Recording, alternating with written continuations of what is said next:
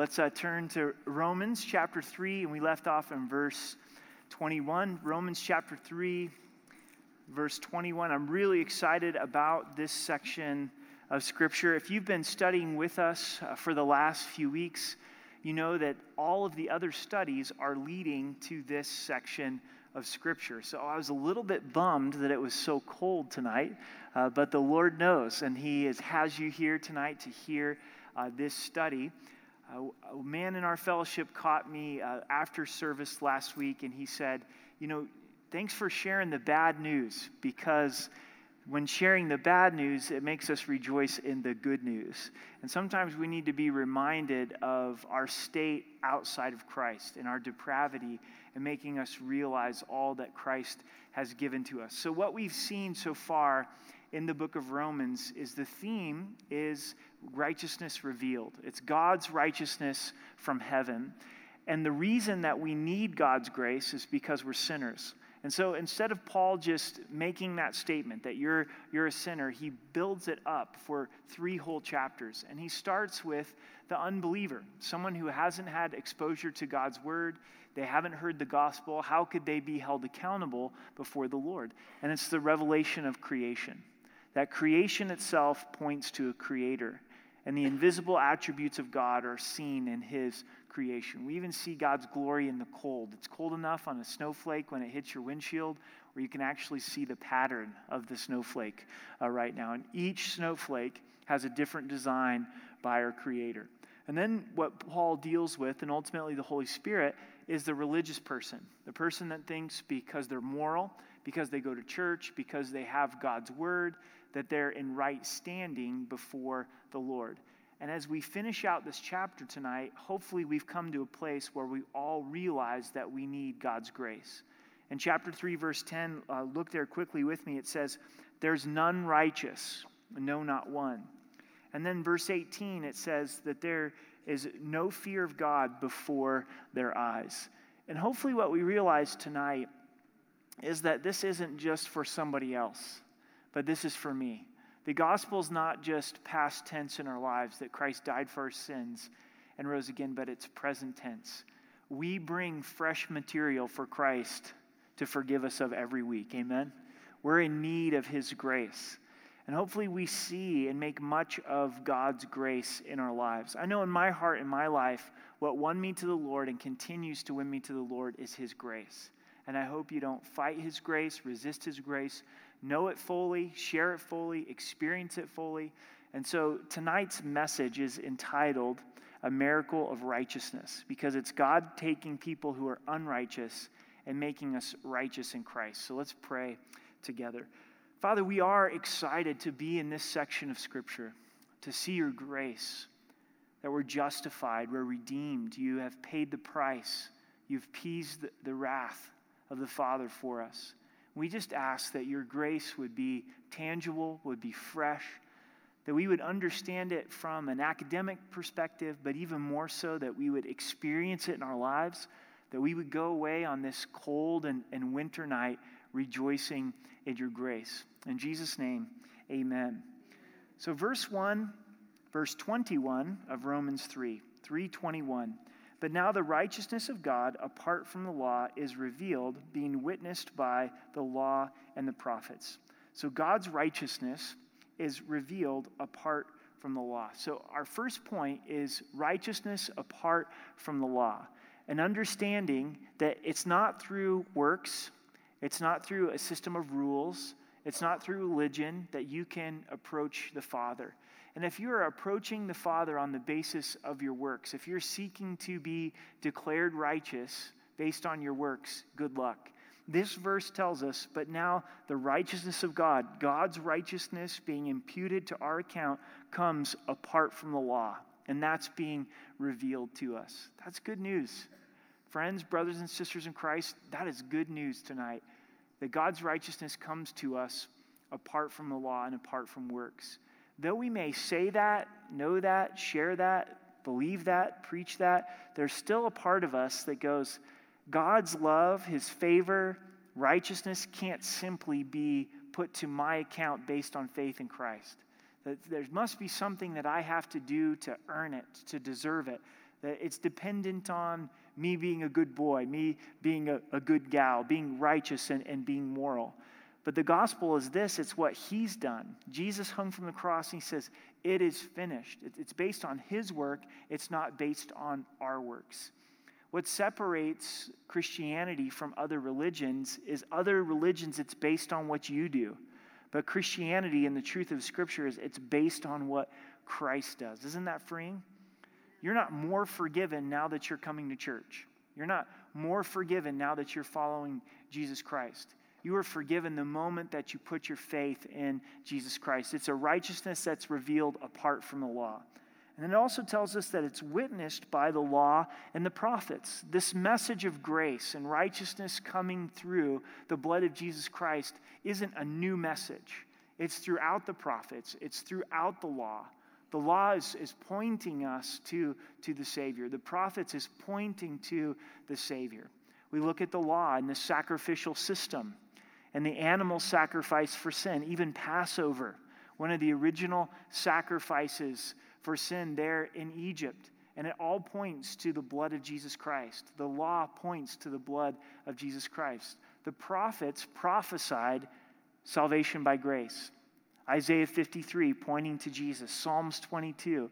So you can picture the law and the prophets being the witness of this righteousness that comes apart from works. In verse 22, even the righteousness of God through faith in Jesus Christ, to all and on all who believe, for there is no difference. So the second thing to take note of is it's righteousness through faith. Righteousness by faith. And it's by faith in Jesus Christ.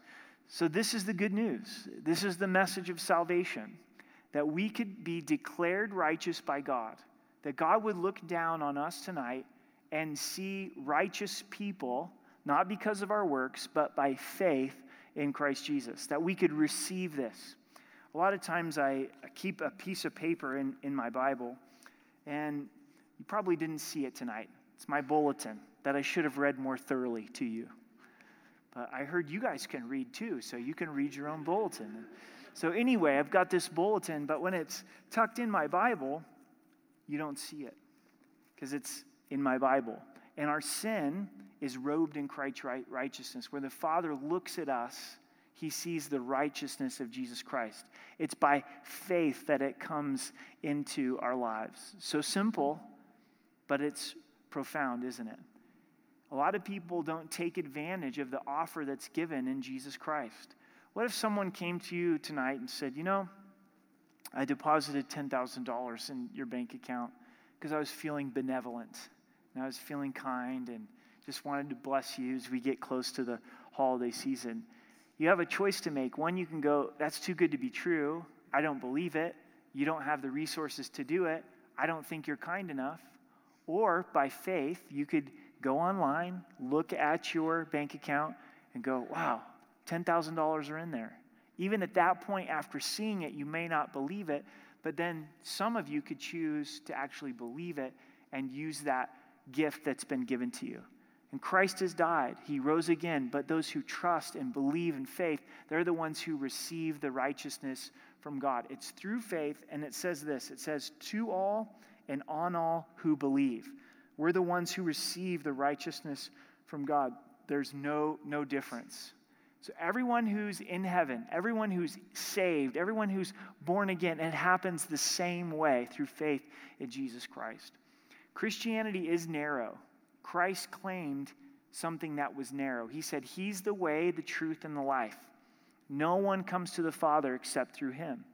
It's not like hiking Pikes Peak where there's several trails that lead to the top. You can drive to the backside and go to the crags and come up from Divide side, and it's a little bit shorter. You can start from Manitou Springs. You can take the train. You can drive. Who knows? There's a lot of different ways, but as long as you keep going up, you're going to make it. That's not the way to heaven. It's not just, believe in something and it's going to work out. It's not that God goes, I'm glad that you had faith in something. Your faith is only as good as the object that you place it in. Isn't that true? So it's belief in Jesus. It's faith in Jesus, that he's God, that he died, that he rose again, And it takes humility to receive salvation by faith. There's some that want works because if salvation were by works, then we could boast. But if it's by Christ alone, we can't boast. We have to point to the giver. We have to point to the one who gives the grace. Verse 23, a famous verse in the Bible, for all have sinned and fall short of the glory of God. You can look up all in the Greek language, which is what the New Testament was written in, and you'll find out all means all. All means everybody. All have sinned. The word sinned, it means to miss the mark. So the idea is that you're intending to try to have perfection, but if you miss by just a little bit, that is sin. Jesus defined sin also in the Sermon on the Mount by the attitudes of our hearts. It's our actions, but it's also the condition and the attitude of our hearts. We've all sinned. We've all fallen short of the glory of God. If somehow that doesn't hold weight with you this evening, go back and read chapter 1, 2, and 3, and look at Paul's argument as he takes people into God's courtroom and he begins to point out the sin in our lives. Also notice it says all have sinned and fall short. So there is that element of sin in our lives, and then there's that element where we miss that mark of perfection. Notice what the standard is here. It's the glory of God. You may be comparing to the wrong standard. You might feel like you're doing pretty well compared to your family. You go, well, if you knew my mom, if you knew my dad, if you knew my brother, I'm doing pretty well. Or, my neighbors, I'm doing pretty good. My coworkers, doing pretty good according to the coworkers. But the standard isn't other humans, it's the glory of God. Dr. Donald Barnhouse, he wrote this great volume on the book of Romans. He called it the divine measure. And you think about a yardstick here. And at the top, you have the glory of God. How close do you get to the glory of God? Maybe some would say 75%. Some would say 98%. Some might say 2%. But the reality of it is we all fall short of the glory of God. Anybody like an excellent swimmer here tonight? We got kind of a small group. Just let me know. You're an awesome swimmer. Anybody? Nobody swims in Colorado? All right. You know I'm going to pick on you, huh? So we got one awesome swimmer. Anybody that's like, I'm a mediocre swimmer? All right? Lots of mediocre swimmers. Anybody have the humility to say, I just don't know how to swim? It's okay. All right, great. Praise the Lord. Appreciate that. So we got one excellent swimmer, a lot of mediocre swimmers, and a handful of people that don't swim. So we're going to take all of us and we're going to teleport to a nice, warm location this evening. Sound good? Tropical beach location. Let's go with Florida. Nice. Probably a lot warmer in Florida this time of year. And we get into the Atlantic Ocean, and we take our excellent swimmer, our mediocre swimmers, and our non-swimmers, and all of you have the task to swim over to England. Now, she's going to get farther because she's an excellent swimmer, especially to those of you that don't know how to swim. But ultimately, what's going to be the final destination of everyone? We all drowned. We're all not going to make it. And you can do this comparing game, but this is where that line of thinking is faulty if our conclusion is I only need 2% of God's grace, or I only need 50% of God's grace, or I only need 75% of God's grace, because once you fall completely. And we all equally need God's grace. So you can't take somebody who we would put down here on the standard and someone we'd put up here on the standard. The reality is we all have level footing at the cross. We all need to be justified. And I think sometimes as Christians, we tend to try to put people in different categories and think, well, I only needed this much of God's grace. No, I was going to drown just like everybody else. And I needed God's grace to the fullest extent. Now, this is where it gets really, really, really exciting.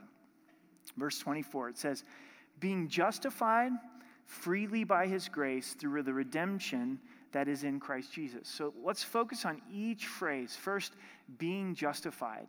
In the Greek, it's in the aorist tense, and you're saying, who cares? So what? It's really cold outside. I don't want to talk about Greek tense. This is why this is exciting, is because the aorist tense is an activity that continually happens in our lives. It's like eating. That's something that we do continually in our lives. And being justified is an activity that continually happens in our lives. So what does justification mean? It means to be declared righteous.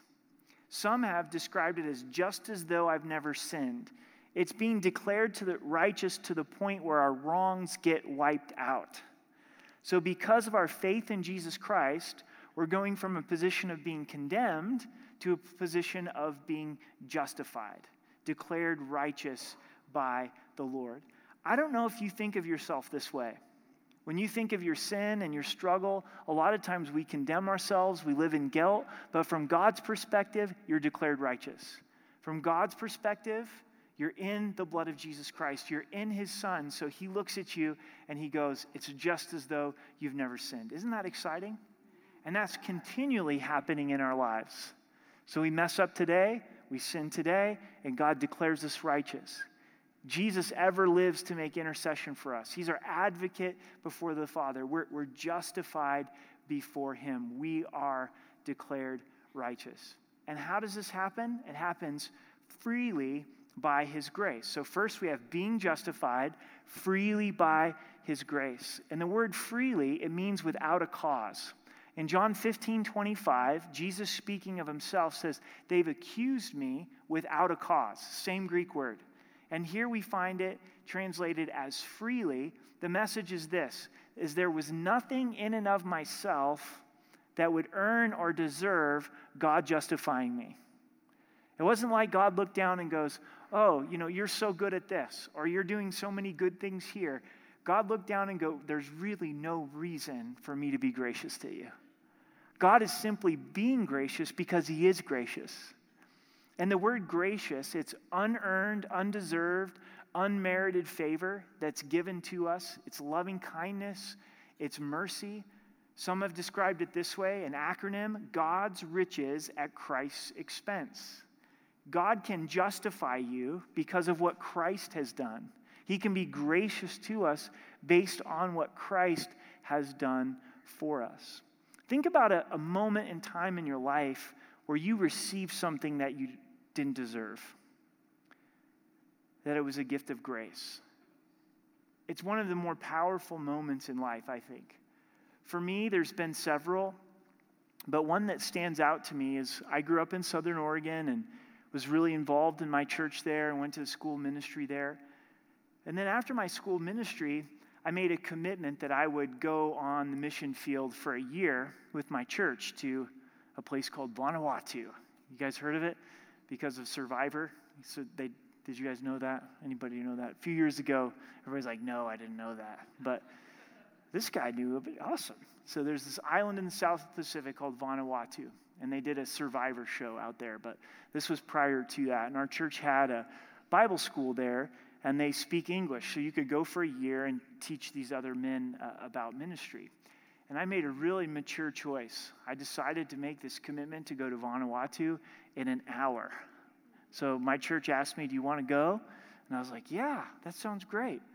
I didn't, talk to my parents. I didn't talk to my friends that knew me really well. And if you would have asked me at the time really what my heart was towards, it was towards the United States. But I just signed up for this year commitment. Then the trip got delayed. We were supposed to leave, and then we didn't leave, and I just more and more was not feeling called to be able to go. So long story, made it even longer. No, made shorter is I backed out on my commitment, and I left my good friend kind of in a tough place, and my church in a tough place, and then went out to Idaho and started beginning a journey in ministry there, and eventually led to here to be a youth pastor. And then when I was being considered to be our senior pastor here at Rocky Mountain, they talked to my home church. And they said, what do you think about Eric being our new senior pastor and being the lead pastor? And I'm thinking, oh, no. I mean, the leadership here knew that whole story. It wasn't like I was hiding that or anything. They knew about that episode of my life. But now they were going to talk to my pastor that I grew up with his kids and said yes, then said no, and I was just wondering what he was going to say and building this all up in my mind, and he gave me this excellent report. I mean, he just said, bam, here it is, and just he'd be great and all this stuff, and he just lavished grace upon me. And then I saw him during that period, and I apologized, and he just looked at me and he said, Eric, I don't know what you're talking about. It was just as though I'd never sinned, right? It was grace that was given upon me. It was unearned, undeserved, and unmerited favor, and it impacted me deeply. And if you're in a place where you know you deserve judgment, you know you deserve consequences, and you get the exact opposite, that's grace. And we're justified freely by his grace. If you stop and you get a traffic violation and you're clearly guilty, you're going grossly over the speed limit, and the police officer gives you a warning, that's mercy.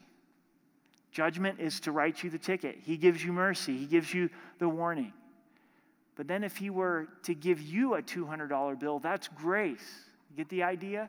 It's unearned, it's undeserved, it's unmerited favor. And this is what God has done with us in the person of Jesus Christ. We deserve judgment, no doubt. But instead, he gives us the exact opposite, and he gives us the greatest, most undescribable gift. He gives us his Son. He gives us himself so that we could be declared righteous. We're being justified freely by his grace. And then it goes on and says, through the redemption that is in Christ Jesus. So what does justified mean? Declared righteous, all right? Grace, unearned, undeserved, unmerited favor. Redemption. And these are big Bible words, but I hope tonight we can take the cookies and put them right down on the shelf where we all understand it and can access it. Redemption means to buy back, to purchase back. And the greatest illustration of redemption, unfortunately, is slavery. And that was very common in the Roman Empire. And in the Greek language, they had several words that they used to describe redemption. And one of the Greek words was to buy a slave for the purpose of setting them free so that they would never be a slave again. And that's the Greek word that's used here. Is we're purchased out of our sin to be set free, to serve our Lord and Savior, Jesus Christ. And that's part of God's grace. That's what's being displayed here in these verses. We deserve judgment, we're given justification, and we're purchased by God. That he loved us that much to purchase us out of sin. One of the best illustrations that I've ever heard of redemption is a boy who made this sailboat and lived close to one of the Great Lakes. And he decided to put his boat, his prized possession that he created, on the Great Lakes, and you can figure out what happens next. The wind comes, blows his boat, he loses his boat. And some months later, he's walking through a shop, and he sees his boat. He goes to the owner and tries to prove, this is my boat. And the owner says, sorry, son, if you want this boat, you're going to have to buy it. So he saved up his money to redeem his boat. See, and that's the message of redemption, is God created us. We sold ourselves into sin, and then he purchased us back as the creator, as the one who rightfully owned us. But in a sense, he purchased us twice. He created us, but then he bought us back. We're redeemed. And all of these things show us the value that God places on us because he desires a relationship with us. Do you think God justified you to have nothing to do with you? Do you think God redeemed you to not be in fellowship with you? He died to be with you. He died so that we could be in fellowship with him and have our joy be made full.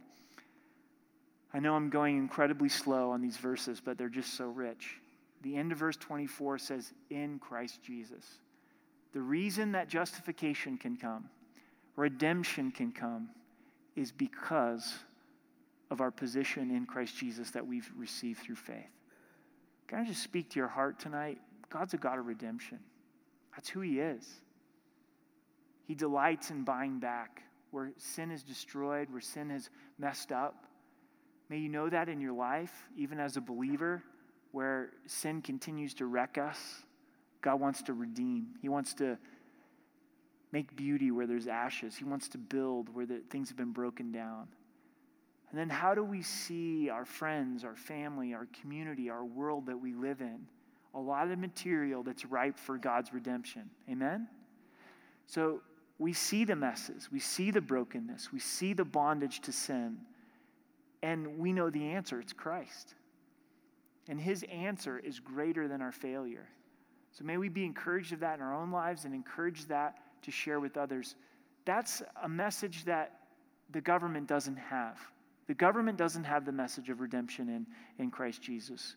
The schools don't have the message of redemption in Christ Jesus. Your boss probably doesn't have the message of Christ's redemption. Maybe he does. Maybe she does. But probably not. But guess what? You do. You do.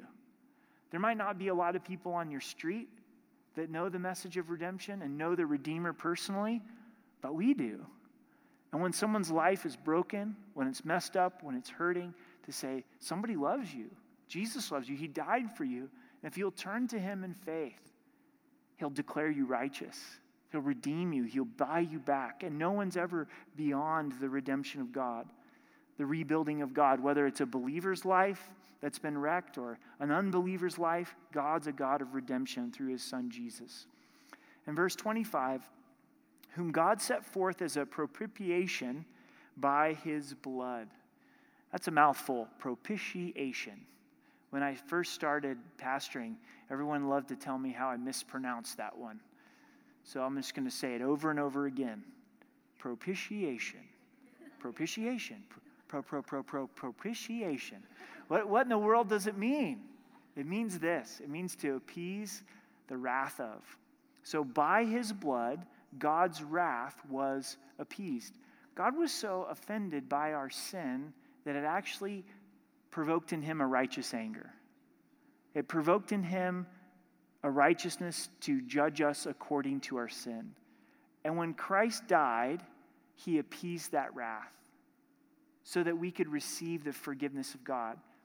Never misunderstand justification, redemption. It came at a great price. And the price was the blood of Jesus. What's interesting about this is it takes us back to the Old Testament, the Day of Atonement. And the Day of Atonement was one day a year where the high priest would offer sacrifice. The lamb would be slain and would sprinkle blood upon the Ark of the Covenant and specifically the mercy seat. And in the Old Testament, we find that exact same word that's now used in the New Testament to describe the grace that's given to us for God to appease the wrath. So we go back to the Old Testament, and one day a year on the Day of Atonement, God's saying, through animal sacrifice, my wrath is appeased, and that was ultimately a point going to that point when Jesus died for us. Again, this is good news. I think some of us think God's still mad at us. We think, oh no, I blew it. God's just waiting to fry my face off. He's waiting to judge me. And instead of being an object of God's wrath, we're an object of God's favor because he appeased the wrath of God through his blood. And throughout the Old Testament, there was the sacrificing of blood, the animal sacrifice. Without the shedding of blood, there was no remission of sin, ultimately pointing to the need for the blood of Jesus Christ to cleanse us from our sins. First time John the Baptist saw Jesus, he said, "Behold the Lamb of God who takes away the sins of the world." Behold the sacrifice that's going to be crucified for us to take away our sin. One of the greatest things that could happen tonight is to know going away that you're highly favored by God, that you're not under his wrath, that you're under his forgiveness. And hopefully these last few weeks in studying Romans on Wednesday night have been really life-giving to us. Because our circumstances might be bad. The house might be getting foreclosed on. There may be cancer. There may be relational difficulty. There may be this and there may be that. But you're not under God's wrath. You're forgiven. You're in the blood of Jesus. It's paid for. It's covered. It's wonderful truths that are given to us in the grace of God. To demonstrate his righteousness, because in his forbearance, God had passed over the sins that were previously committed, to demonstrate at the present time his righteousness, that he might be just and the justifier of the one who has faith in Christ Jesus. There's this dilemma that's found inside of God's nature, and it's that God is love, but yet God is also light. that God is merciful, but yet God is just. Let's say, for sake of an example, there was a 10-year-old boy, this is difficult, but a 10-year-old boy who murdered a toddler, murdered his sibling, and these kinds of things happen. Can you imagine the kind of dilemma that would be inside of you? There would be a heart for justice, wouldn't there? This 2-year-old has been killed, but there would also be a heart probably of mercy for this 10-year-old. Here's a 10-year-old that's going to have life in prison. This 10-year-old maybe in some societies that would have the death penalty because he's committed murder. What if there was a jury or a judge that then just said to this 10-year-old, well, because he's only 10 and we can't really hold him accountable, so we're going to let him go free. And in fact, we're going to show him grace as he goes free. And he's going to have a free college education. We're going to make sure that he gets some new Nikes and a free lunch ticket and all these kind of things. You would scream out, injustice. I'm paying for my own kids' education. They took out student loans and they're going to be paying for the education for 30 years. It's more than my mortgage, And here he is. He's done this, but he gets a free college tuition. So we see with God that he's just, but he's merciful. So if he just said, okay, I'm going to forgive sin without sin being held accountable to, there would be an outcry. And that's why verse 26 is so profound, is that at the cross, he became just and the justifier. In propitiation, he became just and the justifier. No one can cry foul to God because he punished Jesus for our sin at the cross. So in order for God to give me grace, he punished his son. There's the physical aspects of the cross, but there's the spiritual aspects of the cross. He experienced the wrath of the Father so that I could be forgiven. He was forsaken so that I'd have the promise that I would never be forsaken. He was just. He paid the price. But he was also the justifier, in that he was able to take wretched sinners and say, I declare you righteous because my son has paid the penalty.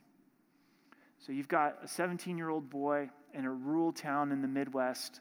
He's raised in ruckus. He likes to drive fast, reckless driver, gets taken in, arrested, goes before the judge. And this young man's feeling pretty arrogant, pretty smug, because he looks and his dad's the judge. He's thinking, I'm not going to jail. No consequences for me. This is working out pretty well. And his dad then gives the sentence to his son, says, you've lost your driver's license. Here's the penalty that's going to be paid. Here's the jail time that needs to be given. But it's not the end of the story. Because then the father takes off his robe as judge. And he says, as judge, I gave you your sentence. But now as your father, he writes out the check and he pays the penalty for his son and chooses to spend the time in jail. So he was just, but he was also the justifier. And that's what God did at the cross. Grace and mercy and justice kiss at the cross, where he's just and he's the justifier. Amazing. Only God could do that. Isn't that good news? So we end this chapter tonight with the truth that there's no boasting. Where is boasting then?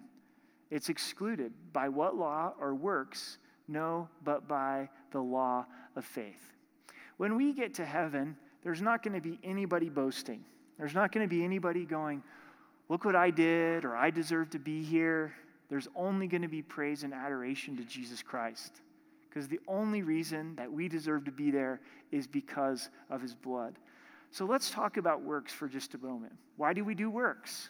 Why does it matter to live a moral life? Why does it matter to serve and be involved in God's kingdom? Well, it's not to earn or deserve God's favor. I think that good works become much more meaningful if they get out of the realm of legalism. If you're approaching God saying, God, I've got to act this way, I've got to do these things because I'm trying to earn a paycheck with you. Maybe you're a little bit disgruntled because you're like, God, I just seem to be doing the right thing, but yet I know somebody who keeps doing the wrong thing and you keep blessing them. I'm getting shortchanged here. And when you can get past that and realize, I'm not trying to do these works in order to have God's favor, have God's blessing. I'm simply responding to what he's already done out of worship. This is a way for me to say, God, I love you. I want to be close to you. Thank you for what you have done for me. Thank you for the acceptance that you have given to me. Maybe there's been a key relationship in your life at some point where you were always trying to earn or deserve acceptance. Maybe it was with a parent or with a boss or even your spouse. You're saying, I've got to do this in order for them to accept me. Isn't that a great burden to bear? But then there's maybe another relationship where someone accepts you unconditionally. They go, quite honestly, you don't look very good today. You've had a bad hair day, your breath smells, but I accept you. I love you for who you are. I love you. I accept you. You failed, that's okay. I love you. I'm committed to you. I accept you. You belong to me. You're my son. You're my daughter. You're my spouse. You're my friend. And there's comfort in that. And there's trust and there's closeness. And you find yourself valuing that kind of relationship and responding to it in a deeper way. For some reason for me, growing up in the church, I just didn't get this. I really thought God gave me his favor if I did my part. If I read my Bible, if I made right decisions, if I didn't drink, if I didn't chew, if I didn't go with girls that do, then I'd be all right, and don't go to bad movies, and then God would give favor. See, and God gave his favor with his son upon the cross. And the moment that you believed in Christ, you were justified. You were declared righteous. He loved you while you were yet a sinner. And we don't want to do sinful things because we don't want to hurt our relationship with him. But it's not that we're trying to earn or deserve his favor. We're responding to it. So when we get to heaven, there's no boasting. When we get to heaven, there's no trying to earn or deserve this favor of God. There's simply worship to the Lord. So if there's going to be no boasting in heaven, it would be wise if there was no boasting now. And we could boast in the grace of God that it's his love for us and what he's done. In verse 28, it says, therefore we conclude that a man is justified by faith apart from the deeds of the law.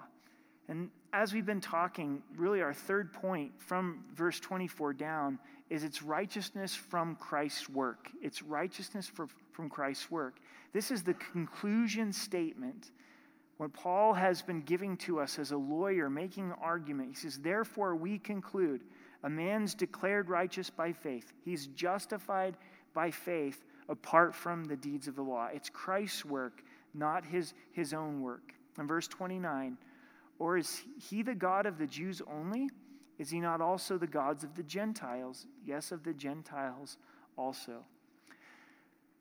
This is very easy for us to read and us to accept that God's the God of the Jew and the Gentile. But if you were a Jew at this time, it'd be very difficult for you to accept that God loved and saved the Gentiles the same way. And when we talk about grace and salvation through grace, it's leveling the ground. And maybe you've heard this expression that the ground's level at the foot of the cross. And what that means is we equally need the grace of God. So there's not somebody that's closer to God and someone that's farther from God. It's not that the Jews could be saved by works and the Gentiles have to be saved by grace. It's the same way. Isn't this exciting? People in England are saved by God's grace through faith. People in Uganda, they're saved by God's grace through faith. People in South America, people in Nicaragua, people in Morocco, we're all saved the same way. It's God dealing with the hearts of humanity. In verse 30, since there is one God who justifies the circumcised by faith and the uncircumcised through faith. So whether you're Jew or Gentile, circumcised or uncircumcised, it's through faith. So here's the question at the end of the chapter. Do we then make void the law through faith? So what's the purpose of the law if salvation comes through faith, not according to our works? So are we canceling out the law through faith? Certainly not. On the contrary, we establish the law. So the moment that you receive Christ through faith, you're establishing the purpose of the law, because the law was given to be our schoolmaster, to drive us to Christ. Early on in our study, it showed us that the law reveals sin. If there was no posted law for a speed limit, you would have no understanding of speeding. Understand that? There has to be law in order to point out our sinfulness. And so that was the purpose of the law, was to show us our need for Jesus Christ. If the law wasn't given, our tendency would be to, I don't need Jesus, just give me some rules and I'll follow the rules. So God gave us a bunch of rules so we would be absolutely certain that we need Jesus Christ. And the very nature of rules brings out our disobedience. If someone says, don't do this, what does it make you want to do? Do it. There's an example of a hotel that was having problems with people fishing off of their balconies.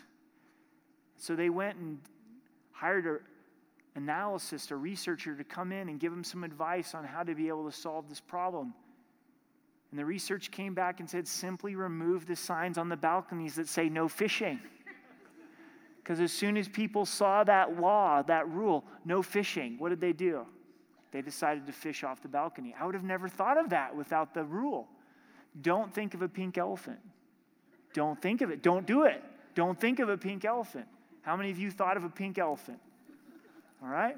I only got 5 of you. Now you're thinking about a pink elephant.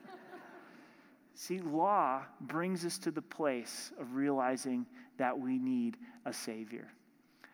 So as we close tonight, in conclusion of this, I'm reading a book, and the book gave this analogy and illustration. The author of the book said he's got a friend that was really into roses, expert on roses, 3 or 4 hours a day caring for his roses, knew the best nurseries, had the websites down, the website addresses, everything, giving away roses in the community. People knew to talk to him about the roses. And one day, after working in his rose garden, he was looking out the window, and he'd realized that he'd never stopped to enjoy the beauty of his own roses. So here he is, sharing it with others, the expert on roses, but he wasn't experiencing it in his own life. And a lot of times, that's the way we are as believers.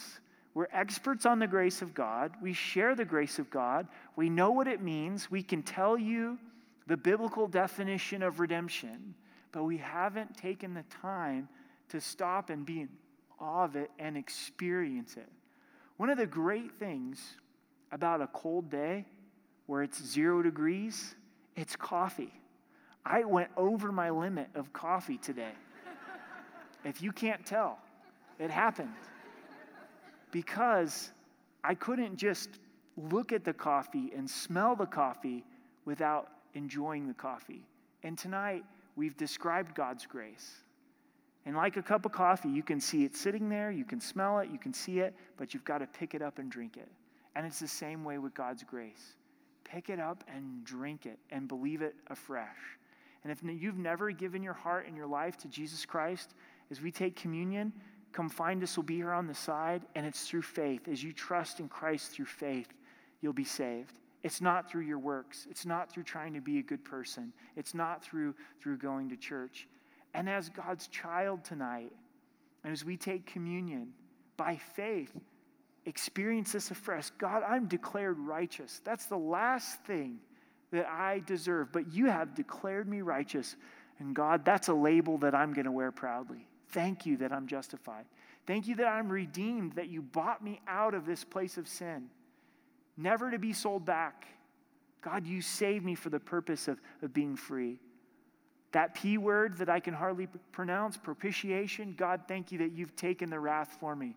I deserved such a big spanking from you, God, and you took it yourself upon the cross. God, I thank you, and I rejoice in you. And fix your eyes there and rejoice there and know that you're loved by the Lord.